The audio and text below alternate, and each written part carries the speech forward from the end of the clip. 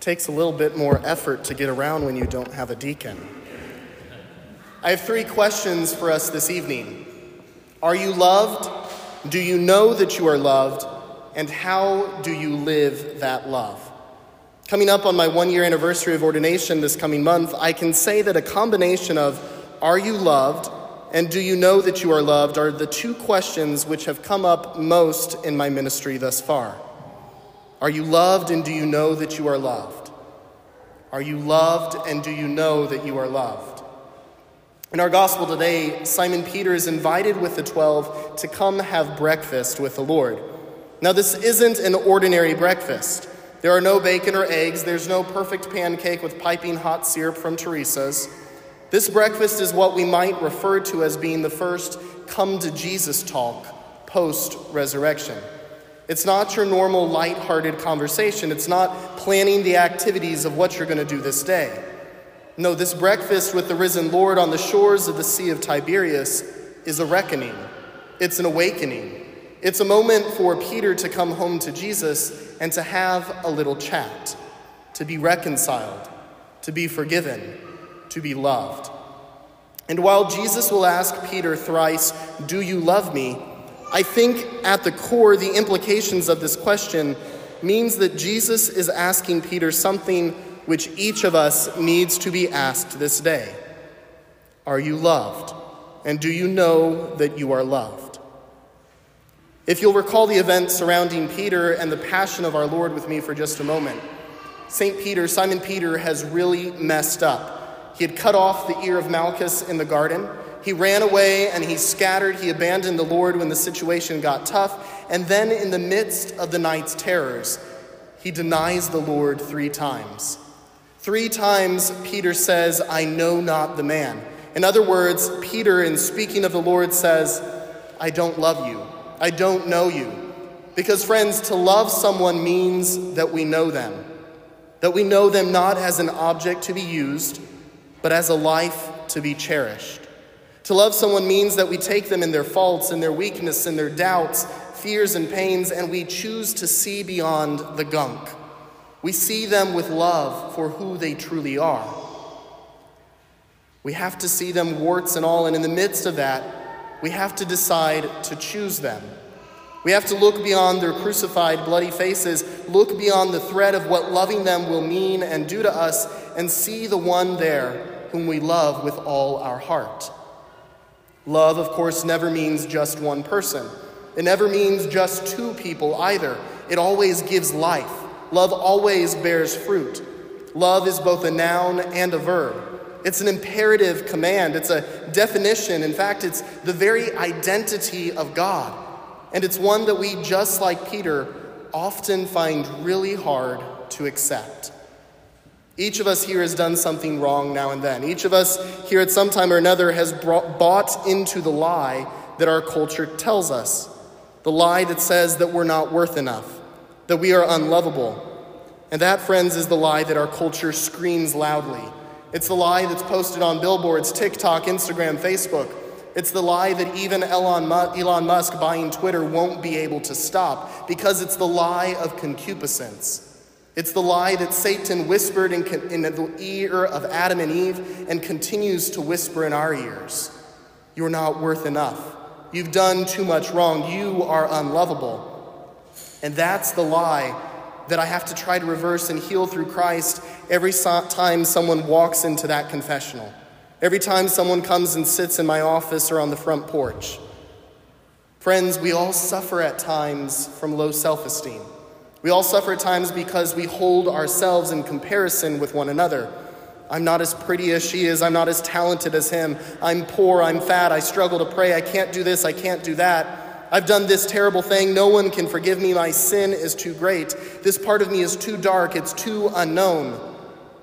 Friends, we buy into this lie every single day. And every single day, Jesus stands there on the shore of the Sea of Tiberias with the night nearly gone, making bread and fish for our breakfast and telling us, "Let me forgive you. Allow me to love you." Are you loved? And do you know that you are loved? Our gospel passage today shows us the depths of our Lord's love for us, the depths of the Lord's forgiveness, the recognition and the destruction of the lie. Peter says, I'm going fishing. In other words, he says, I'm going back to my old way of life. The Lord is risen, they say, but I don't know that. I haven't seen that, and besides, it's too hard. I have to go where I'm comfortable. I've abandoned him, I've forsaken him, I've fallen away from him. And Jesus in turn says to Peter, shut up. It's okay. I know. And so he asks Peter 3 times, do you love me? Do you love me? Do you know that I love you? Do you know that I died for you? Do you know that I have given everything and endured the cross just for you? Friends, the lie says that we're not worth it. The lie Satan spreads says that we're unloved. The lie our world spreads says that we can't be forgiven. But friends, that's a bunch of baloney. That lie is nothing but trash, because let me tell you, friends, you are loved. Infinitely, undeniably, unfathomably loved by God. I chose this gospel passage for my ordination because I too needed that reminder that I was loved by God. I needed the reminder that my sharing in the priesthood of Jesus Christ was not about me, but that it was about loving him through you, about letting you all know how much God cares for you, how there's a seat here in this church for all the sheep in the family, for the black sheep, the forgotten sheep, the lost sheep, and that Christ died for each of you, that Christ loves and always will love you.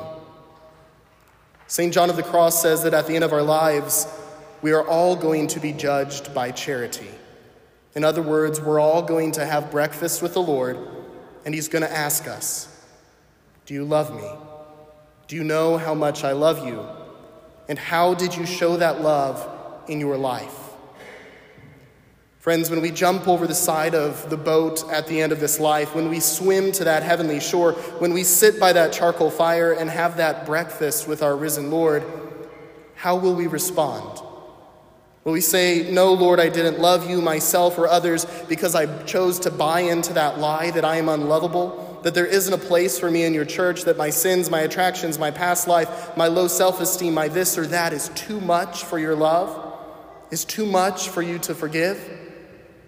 Or will we, like Peter, aware of our shortcomings, aware of the times that we've willfully chosen to turn away from the Lord, the times that we failed him, be able to look into the face of the risen Christ with those tears running down our face and be able to say, yes, Lord, you know that I love you. I've tried to love your people well in this life. I've gone often to receive your mercy, your forgiveness, your love in the confessional, and I've struggled, Lord. And you know my struggles. I've abandoned you, Lord, and I'm so grateful that you've welcomed me back.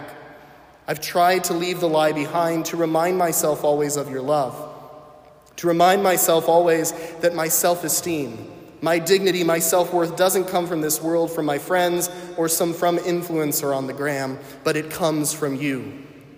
My self-worth, friends, our self-worth, our dignity, our love comes from the incarnate God.